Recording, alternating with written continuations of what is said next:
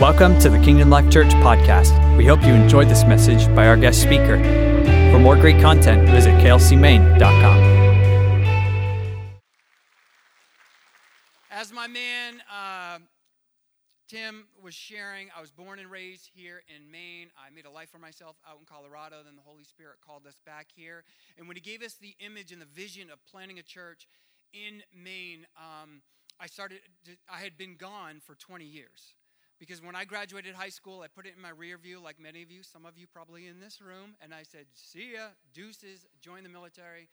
And the Holy Spirit was calling me back, and I didn't know anybody. So we parachute dropped in here. Jess and I, we didn't know anybody. Right after shelter in place in 2020, it was a crazy time, remember? Okay? And I was scrolling through social media, and I came across Kingdom Life, and all of a sudden I started just like social media stalking every single one of your posts, and I was watching it. And I was like, oh my gosh, I'm just going to random reach out to this guy. And I reached out to Pastor Jamie. And I'm telling you, we had about a 30 to 40 minute conversation. This guy doesn't even know me. At the end of the call, he's praying. He's blowing on the embers that the Holy Spirit has entrusted to me to plant this church. And they have been with us every single step of the way. They have championed us. They have encouraged us. Let me tell you something about Pastor Jamie in case you don't already know this, okay? Pastor Jamie, when we planted our church, we have 6 kids, okay? So when we do things, we do it all the way. And he knew how hard it can be sometimes when you have to roll up your sleeve and get a little dirt under your fingernails to plant a church. And he said, hey, man, the Holy Spirit put you on my heart. I want to pay for a babysitter. And I want to pay for you and Jess to go out and to have a nice dinner. I know that money's tight. I know that you guys sold everything you had to come out here. And this is something that I want to do to let you know that we're in solidarity. We're in unity with you. And that's something that he would never promote, that he would never brag about. But guess what? I have the opportunity to be able to brag on him. So I just want to let you know, you have such a treasure and gift in Pastor Jamie and Pastor Shannon. You know, the Bible says to give double honor to those who labor in word and doctrine. So when you close your eyes and you think of that word honor, double down on that and just treat them as the gift that they've been given. I love this house. I pray for you guys. Our church prays for you.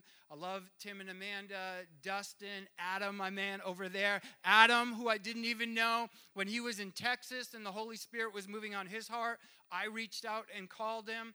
And he's like, I just said, hey, dude, you're not crazy. The Holy Spirit said the same thing to us that he said to you. Sell everything and go to Maine. And that was it. ... And so this is amazing soil. But I just want to, if I could just ask you, it's not going to be like Catholic Church. I'm just going to ask you to stand one more time. We're going to pray. And then we're going to be seated. But dear Heavenly Father, I acknowledge my complete and utter dependence upon you. Apart from you, I can say and do nothing. So I am asking, Holy Spirit, that you would speak through me, that the seed of your word would find its intended target, that it would find the soil of fertile hearts in this room, and that your word would grow into fruition in the lives of each and every single person under the sound of my voice. Lord, we give you all the praise and all the glory because you are worthy.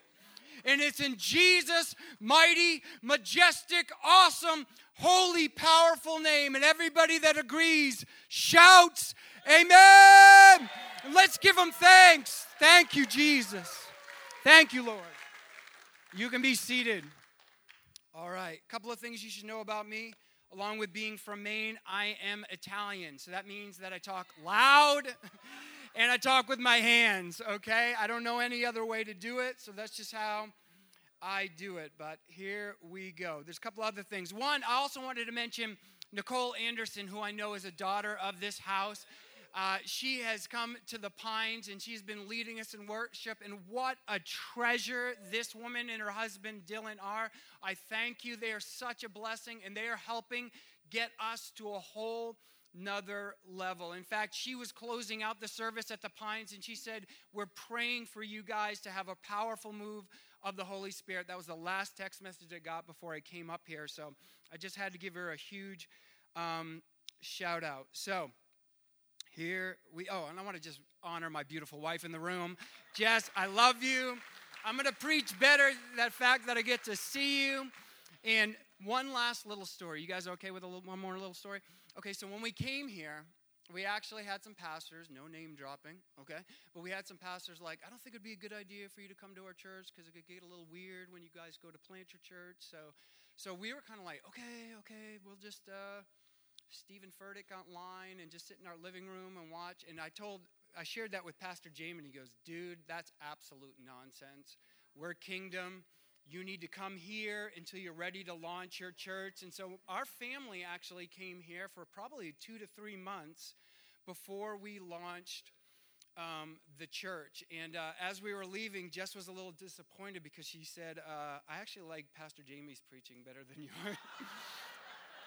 But that's a true story. But you know what? It's all good. It's all good. Hey, there are different flavors. Some people like chocolate ice cream. Some people like vanilla ice cream. It's all good. Okay. She put away her notebook. She's not taking any notes, but it's all good. Okay. Stay serious. Here we go. Ready? We recently, I love that Lexi was talking about everything that's going on in Israel. It's impossible not to be able to see, your heart not to be touched by that. We recently entered Yom Kippur and then Sukkot on the Jewish calendar. And this is known, for those of you that may be unfamiliar with this is known as a season of joy. So on the Jewish calendar, we are actually entering, as we are entering fall or autumn in our calendar, in the Jewish calendar, they are actually entering the season of joy. But we've witnessed Israel in these brutal attacks. And it's not by surprise that the enemy has attacked, because the enemy will do everything within his power to rob you of your joy. And that's what we're going to be talking about today. And so to open this up, I'm going to be sharing from 1 Peter 4, 12 through 13. I'm going to have a boatload of scriptures. I'm going to be like machine gun preacher up here. But this is good stuff. So just make sure that if anybody wants these notes at the end, I will be more than happy to sell these to you. Send them. I'm not selling these to you. Marsha Brady. Marsha. Okay, so I'm going to send them, sell nothing. I am not, no charlatan here. I'm not a hireling. Here we go. Stand course. You ready? Dear friends, don't be surprised at the fiery trials you are going through, as if something strange were happening to you. Instead, be very glad. Everybody say very glad. Very glad, for these trials make you partners with Christ in his suffering, so that you will have the wonderful joy, everybody say wonderful joy of seeing his glory revealed to the whole world. That word, very glad. I went ahead and looked that up in the Greek, and you know what it means? It means very glad. It means to be beyond pleased, extremely delighted, overjoyed when you face trials. So let me just give you an analogy. Imagine you are selling your house for $200,000 and the realtor gives you a call and says, hey, we got somebody interested. And they're like, oh, awesome. I can't believe it. We're going to be able to sell our house. That's joyed. That's pleased. But then he says, no, you don't understand it. They actually know that you're offering $200,000, but they want to offer you $400,000. You would be overjoyed. You would be very pleased. You would be very glad. This is the language that Peter is using to explain to us how we should approach trials and tribulations in this life. And this is a reoccurring theme all throughout Scripture. But I don't know about you. Honesty is the currency of growth. So let's just be honest in this room. I, most times, don't get overjoyed when I face trials. I don't get very glad when I face trials. So I'm missing something here, and there may be some of you in this room that are missing something, and I hope to be able to share a perspective and paradigm shift for you to be able to change the way that you see these trials and tribulations. Jesus said, we will have trials in this life.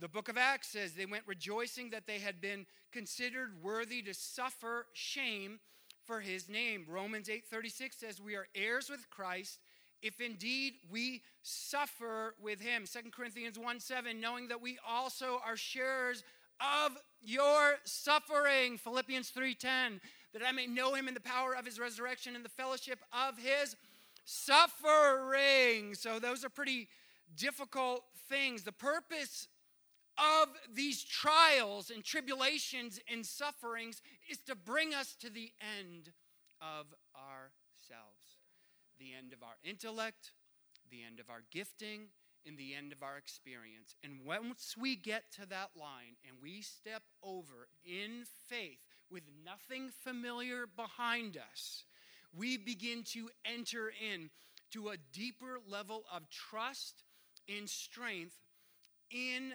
God. This is where we truly know what it means. It goes beyond a bumper sticker, that when we are weak, he is strong. It's not just a slogan to slap on a t-shirt. His power works best in your weakness. Can his power move through your strength?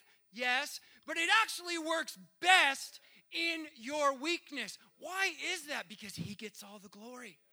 The Bible says that God won't share his glory with any man. And when you have a gifting and God moves through it, there is a little bit of you like, yeah, I wrote that song.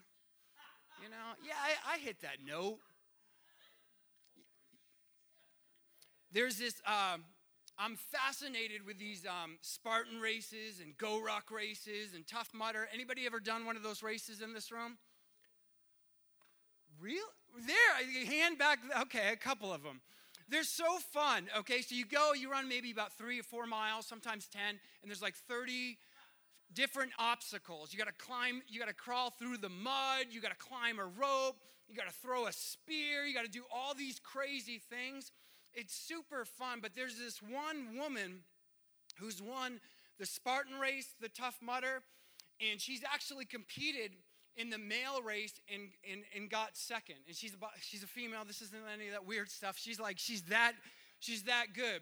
Her name is Amelia Boone, and she has this quote I just thought was so good. She says, I'm not the strongest and I'm not the fastest, but I'm really good at suffering. And I thought to myself, is she a masochist?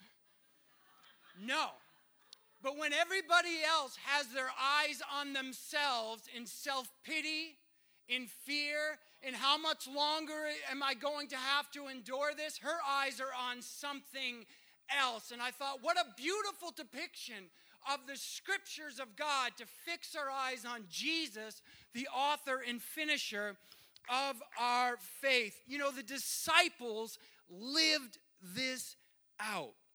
James 1:2-4. The Bible says, count it all joy. Everybody say joy. There's that word again, my brothers. When you meet trials, the NLT says troubles, of various kinds, for you know that the testing of your faith produces steadfastness. And let steadfastness have its full effect, that you may be perfect and complete, lacking nothing. I don't know about you, but to be perfect, complete, and lacking nothing is a pretty good goal to aspire to. I know that none of us are perfect on this side of eternity, but we are all in a process of being perfected in Christ Jesus.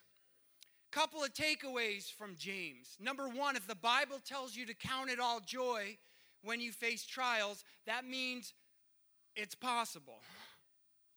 Not only is it possible in that this isn't a suggestion, but rather a command.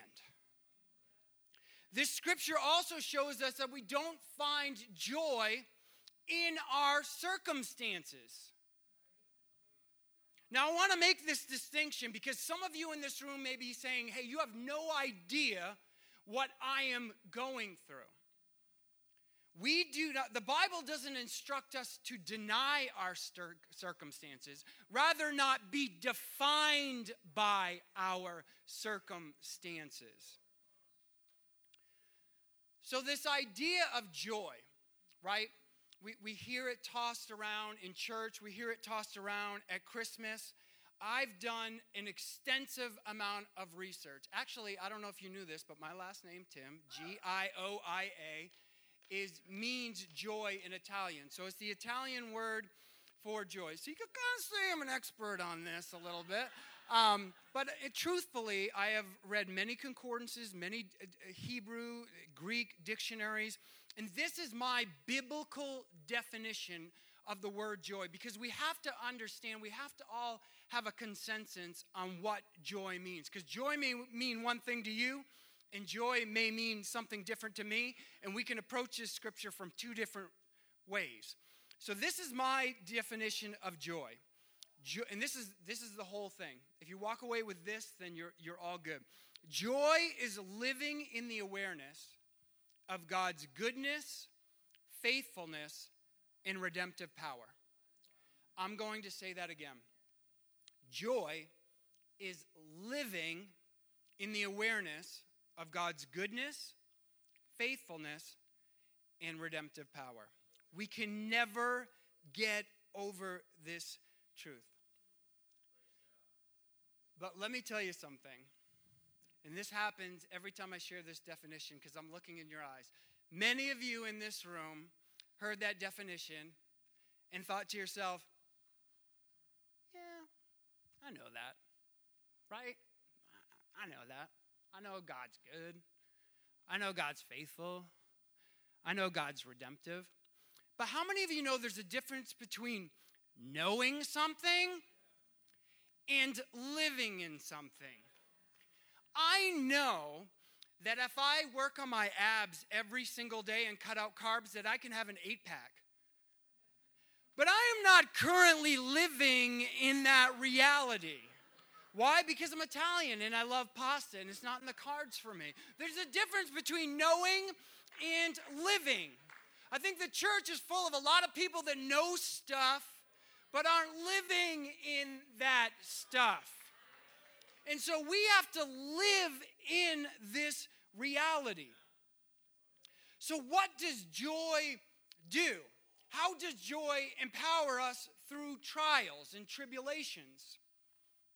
The book of Nehemiah 8:10 says this: the joy of the Lord is your strength. Your strength isn't found in your IQ, in your experience, your education, or any physical attribute that you can possess. Your strength is found in the joy of the Lord. It's understanding that upon salvation, that we now abide in Him. And that the same Spirit that rose Christ from the dead dwells on the inside of us. Knowing, living. Where are you at?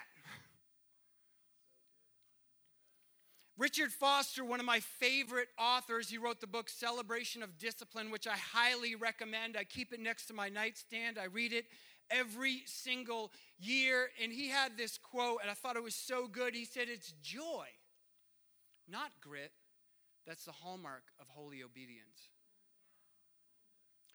See, think about it. Joy is the distinguishing mark of a believer. And not only is it possible in all circumstances, it's expected. And that's what I love about this place so much. There is so much joy. I've never seen Tim Arroyo without a smile. I wouldn't even know what he looks like. I would walk by him in Target. If he was not smiling, I wouldn't even recognize him. Be like, yo, Matt, Tim? Tim? He's smiling every time I see him. Same with Adam, same with Dustin. There's just a joy in the atmosphere of coming in this house. And that's the way we should reflect God's nature, because God is joyful. So how do we cultivate this joy? Okay, I know what joy is. I know that joy gives us strength. How do we get it? I want more joy. Give it to me now. How do I get this joy? That's a good question. And for the rest of the message, I want to camp out in the book of Philippians. But I want to give you a little historical context. Okay, so I'm going to get a little teachy on you. All right? Paul wrote this letter to the church of Philippi in prison. He had been in prison for a couple of years, and he was facing possible execution. So just allow your imagination to grasp and put yourself in the sandals of Paul for a moment. You've been in prison for a while. You're probably not getting out, and you're facing death. If that wasn't enough, you had been beaten, shipwrecked, stoned, bit by a snake. I just thought of that one. And that was just from his enemies. Many in the faith were now distancing themselves from Paul, preaching out of selfish ambition and pride, causing strife and dissension in the church. From Paul's vantage point in that prison cell, which wasn't much of a vantage point at all because they didn't have windows, it appeared as if everything he had given his life to and for was all in vain. And then Paul puts pen to paper and writes this letter. He highlights joy 15 times. He couldn't have uttered those words under the unction of the Holy Spirit unless he had discovered for himself a joy that transcends his natural circumstances. And he writes this letter feverishly, not knowing if he will ever see another human being again, because the body of Christ needs this word, needs this strength and power that comes from joy that's not relegated to this world, but supersedes it. The book, it's good, so Philippians 4:4, all right? Very popular portion of Scripture. It says, rejoice in the Lord always. Again, I say, rejoice. Every time I hear that, I always think, rejoice in the Lord always. And again I say, rejoice.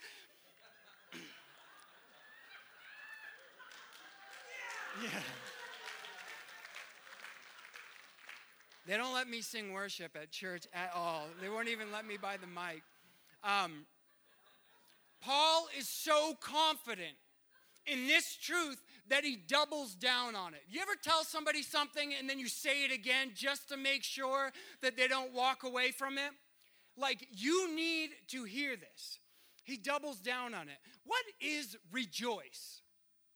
We sing it at Christmas. We see it all throughout the Old Testament and the New Testament. I think there are these words that we hear in church that are just so familiar that they become routine. And we don't actually take the time to wrestle and understand what they mean. My Bible professor always used to say, words have meaning. He used to say it like every single day, and I'm like, dude, no joke, words have meaning, like, duh. But I didn't realize like that was worth its weight in gold of Bible college just for my professor to be able to drill that into me. Words have meaning. What does rejoice mean? Re is a prefix.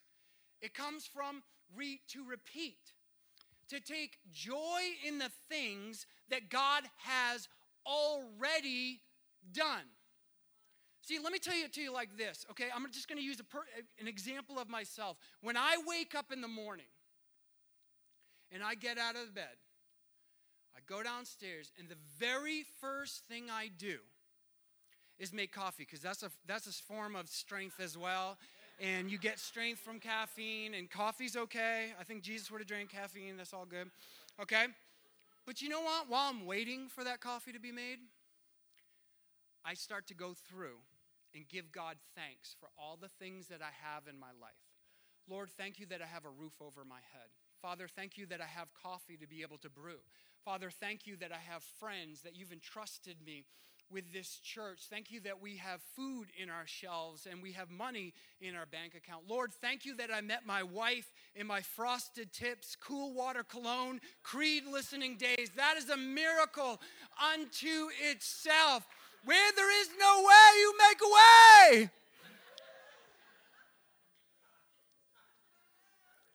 He is good.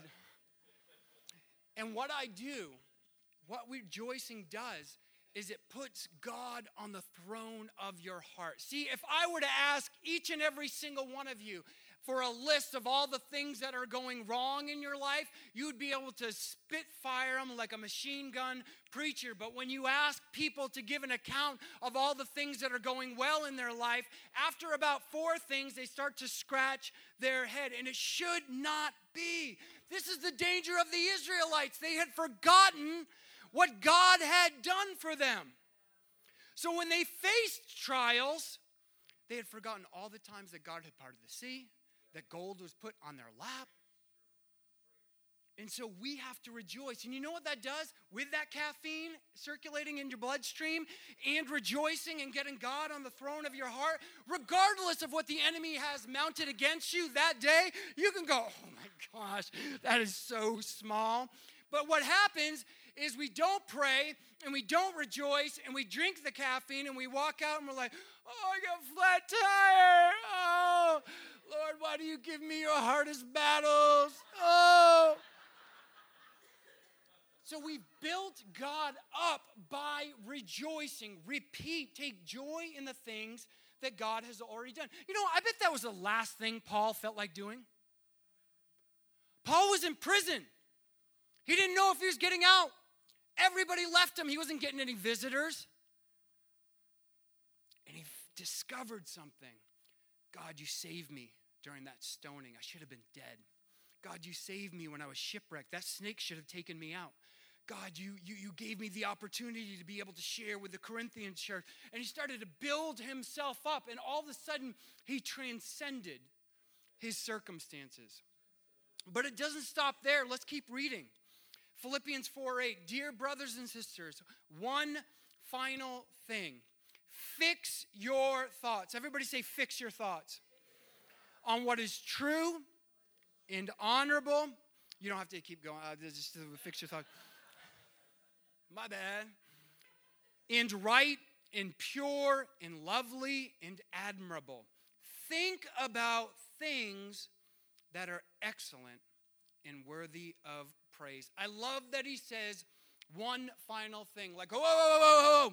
Don't leave the room. There's one final thing that I haven't told you that you're going to need in order to be able to face these trials. He says, fix your thoughts. You don't fix something unless it's broken. Unless you're from the South, you're like, I'm fixing to do this, I'm fixing to do that, I'm fixing to do that. Anyway, anybody from this? No, nobody from the South? We're in the Northeast. We can poke a little fun, right? It's all good. We won the war. Just playing. It was a good cause, okay? So he says one final thing. Fix your thoughts. If your thoughts don't line up under what is honorable, right, pure, lovely, admirable, then your thinking is broken. You know, and you may say to yourself, yeah, well, I've gotten this far. Well, you know what? I've driven a lot of cars, and that check engine light comes on. And you know what, man? I don't have the money, so I just keep pushing through. And I may get another week, 2 weeks, 3 weeks out of it, but eventually it dies. And when I bring it to the garage, they say, why didn't you come in when the check engine light came on? And so you may think that you're getting by in life, stewing on the negative, stewing on this anxiety, but I am telling you that it is robbing you of your future. And you have to fix your thoughts under one of those categories. I love what it says, think about these things. We don't think a lot. We don't take a lot of time to think anymore. I don't know about you, but I used to struggle with this, especially in my early 20s, but I was an overthinker. Any overthinkers in the room? Of course, I didn't call it overthinking. I called it problem solving. I was a problem solver. I was like, I'm just going to look at it from this angle. I'm going to just size it up here. I wasn't worrying. No. I was a problem solver. But I was giving in to overthinking, and it was spinning my wheels. How many of you know worry is a knockoff of faith? It's a perversion of faith. Faith is the evidence is the substance of things hoped for, the evidence of things not seen. Worry is the substance of things dreaded. It's the opposite. It's the exact opposite. It's moving in the exact opposite direction of faith. It's backwards faith towards the enemy. I remember when I was growing up in school, my parents used to get so worried that I was going to listen to like a Led Zeppelin album backwards, and it was going to say like, worship the devil.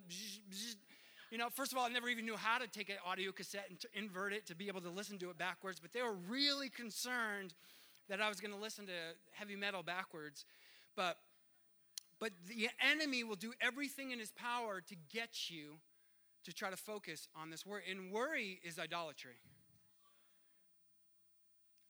You're like, well, idolatry, that's Old Testament stuff, right? Like, we don't have a little wooden image. An idol is anything you give your strength to and draw your strength from. It's the first thing you think about in the morning and the last thing you think about at the end of the night. All of my thought life was worry and overthinking until one day the Holy Spirit set me free and he said, you know what? Overthinking is a lot like overeating. You don't have to do it. And you need to watch what you're putting into your mind. And then he gave me the 2 Corinthians 10:5. It says, we take every thought captive and we make it obedient to Christ. Who takes a thought captive? We do. Who makes it obedient to Christ? We do. In other words, we take a thought. And does it line up under one of those categories? If it does not, we discard it. And as you begin to exercise this big muscle up here, you will gain strength and conviction and discernment and be able to recognize those thoughts coming from a mile away and not give them any mental real estate and cast them down. We have to take control of our minds. And in fact, the word think is kind of a poor translation. A better translation would be the word meditate. And don't let that word scare you. You don't have to sit crisscross applesauce and open up your third eye. Okay? Meditation is actually a biblical concept. And this is the clearest way that I can explain it, is that meditation is the digestive system of the soul. And so as you take these scriptures and you ruminate on them, the Holy Spirit begins to reveal things that you hadn't previously seen before. And then when God reveals it, and not a preacher or a teacher or a friend, but the Holy Spirit reveals it to you, it becomes rhema inside of your heart. And so we must take the time to meditate on God's word. We're going to wrap this up. I'm going to land this plane here, okay? The enemy wants to steal your joy for the purpose of weakening you. His hope is that in your weakened state, you'll abandon your trust in God and his word. And isn't that typically how it goes? When you find yourself depressed and anxious, you start to alienate yourself. And that's the enemy's tactic, is to isolate you away from your family. You see, we cannot be ambassadors of Christ if we're constantly worried and depressed. It's a poor witness. Jesus wasn't depressed. In fact, Jesus' enemies, which were the Pharisees, had a really hard time with him because he was having a lot of fun. He was overjoyed. That's why children wanted to run to him. All right? That's why tax collectors, Jesus was cool. Everybody wanted to hang out with him. He was at peace with himself, and he was filled with joy. He was excited and genuinely interested in seeing you and hearing what you had to say. Have you ever talked to somebody that like nobody else in the world matters at that moment? Like they had laser focus on you, and you felt as if you were in the presence of God. And we live in this distracted society where we're constantly checking our phones and everything's vying for our attention. But Jesus was joyful. When we find ourselves seeped in depression and anxiety, it's an indicator that we're losing ground and we're drifting from God. It's a check engine light that we actually need to run to him.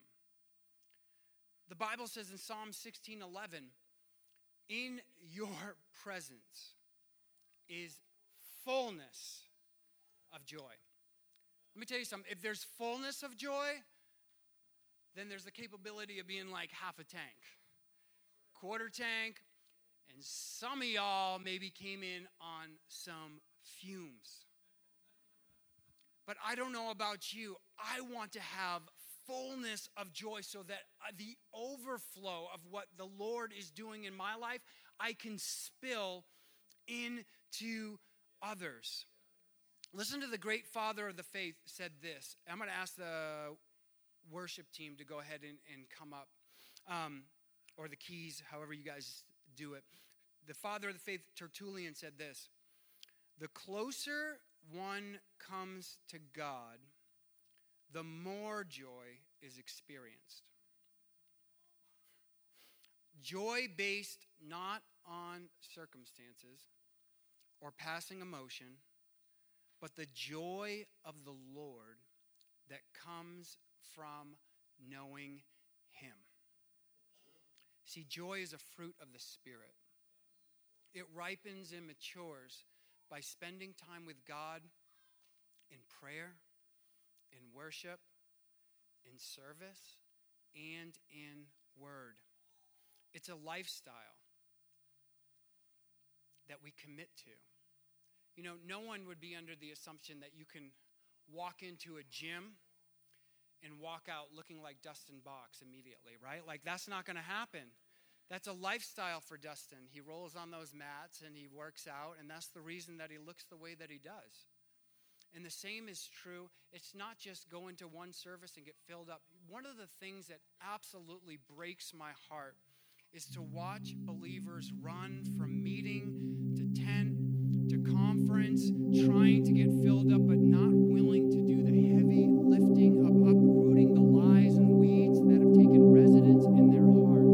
And so every time the Lord touches them, those weeds choke out what God is trying to do. It's a commitment. Again, it's not enough just to say, I know these things. You must live in them.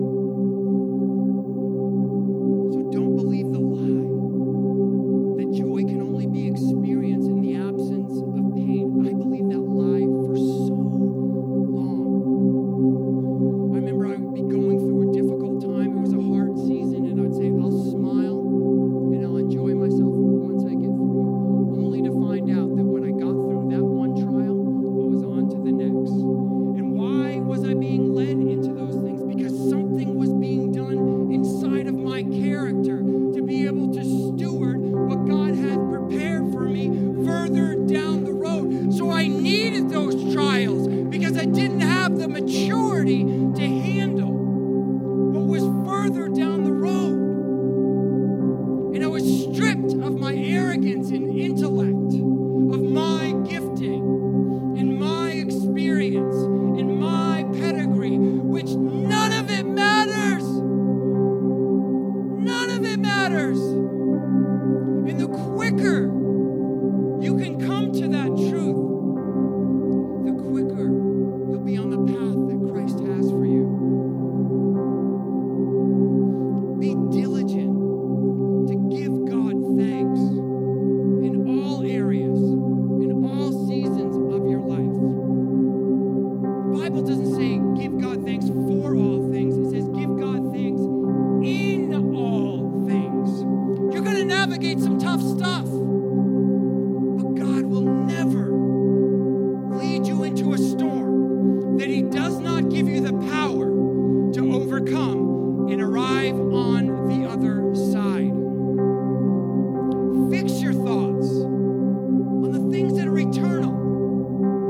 the things that will outlast your trials, your tribulations, like Paul discovered in that prison.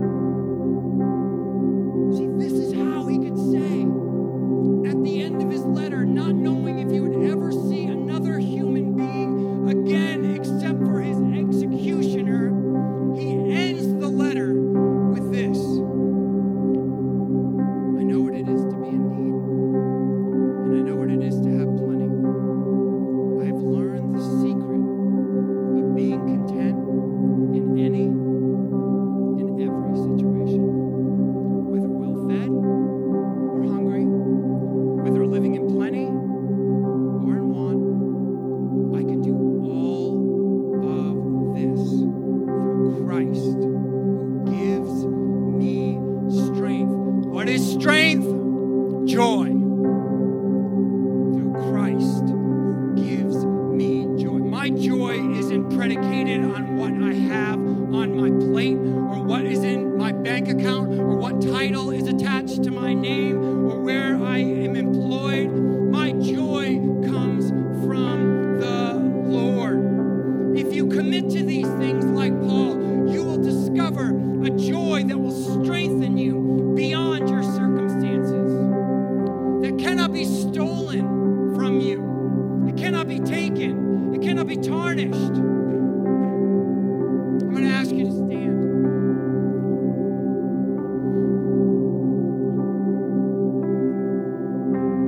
There may be some of you in here today, and the only reason that you're here is because someone drug you to church. Not like drug you, but they drug you to church. You had no idea. But as you were listening to this guy shouting, you're like, man, I want some of that joy. I want to be able to hear God's voice. The Bible says in the book of James, chapter 4, verse 8, draw near to God, and he will draw near to you. Who moves first? We do. There's something that we do that causes the creator of heaven and earth to come closer to us. And I want to invite you this morning, maybe you've been coming to church your whole life, but you would say, truth be told, I'm the Lord of my life. I do what I want when I want. I check the box of church, just like I check the box of the gym. But he isn't my Lord. The Bible says that if you confess with your mouth and you believe in your heart that Jesus Christ is Lord, you will be saved. Doesn't say you might, doesn't say maybe, doesn't say magic 8-ball, shake it, highly likely. It says you will be saved. But that word Lord isn't a word we use very often. Did you know the word Savior is found in Scripture 36 times? The word Lord for 7,000. What does the word Lord mean? It means he has supreme ownership. It means you commit your life to him. It means you elevate the word of God above what you see, feel, and experience. It requires repentance. What is repentance? It's a turning away. It's letting go of your will and embracing the truth of his word. And so if you're in this room today and you say, Matt, I want to make things right. I want to make Jesus the Lord of my life. I want to know that when I walk out of here, I'm in right standing with the Father. I want to walk in that joy that you were talking about. I want you to raise your hand.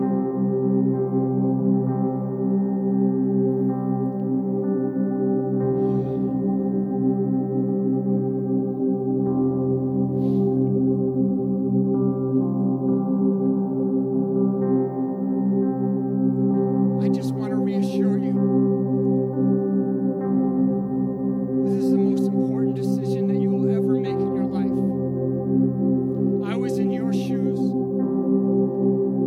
with substances coursing through my veins, and I surrendered my life to the Lordship of Jesus, and drugs, alcohol, pornography, all of it, it fell off of me, and I experienced the love of the Father in a way that I can't even articulate with words. And I'm believing that single one of you, as you have exercised your faith and made a commitment to dedicate your life to Him, I want to lead you in a prayer. We're all going to repeat this prayer. Dear Heavenly Father, I acknowledge my sin before you. I repent of my sin and my wickedness.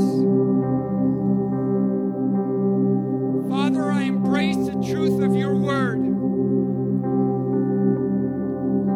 above what I see, feel, and experience.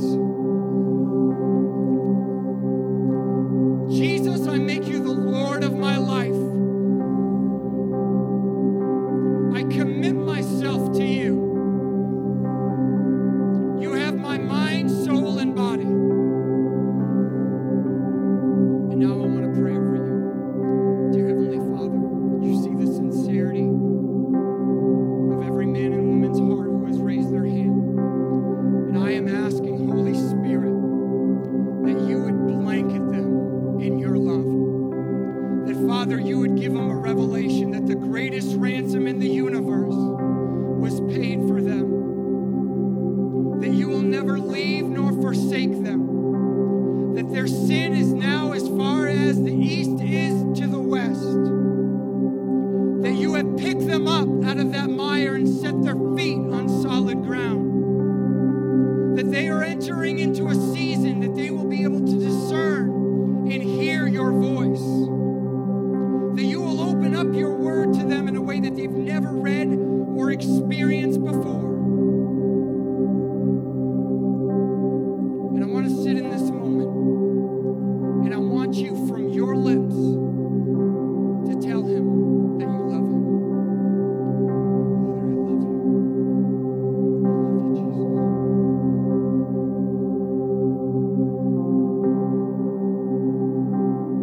And now I just want you to receive his love. Just open up your heart.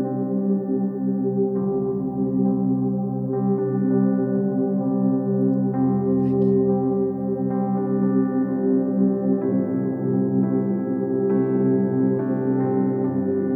Father, for everyone else under the sound of my voice,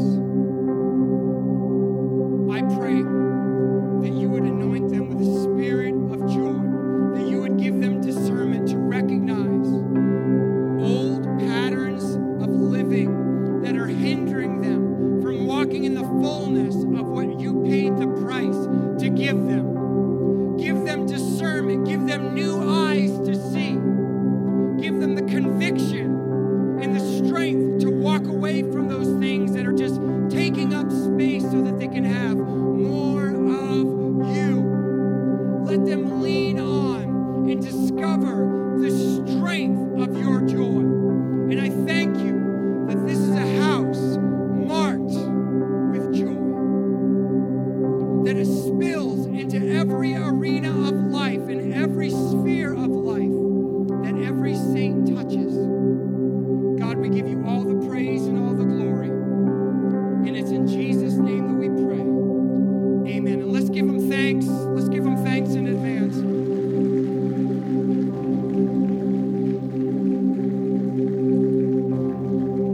I want to say this in closing. If you were one of the individuals that raised your hand, welcome. You have a whole room of brothers and sisters. But I shared with you that Jess and I have 6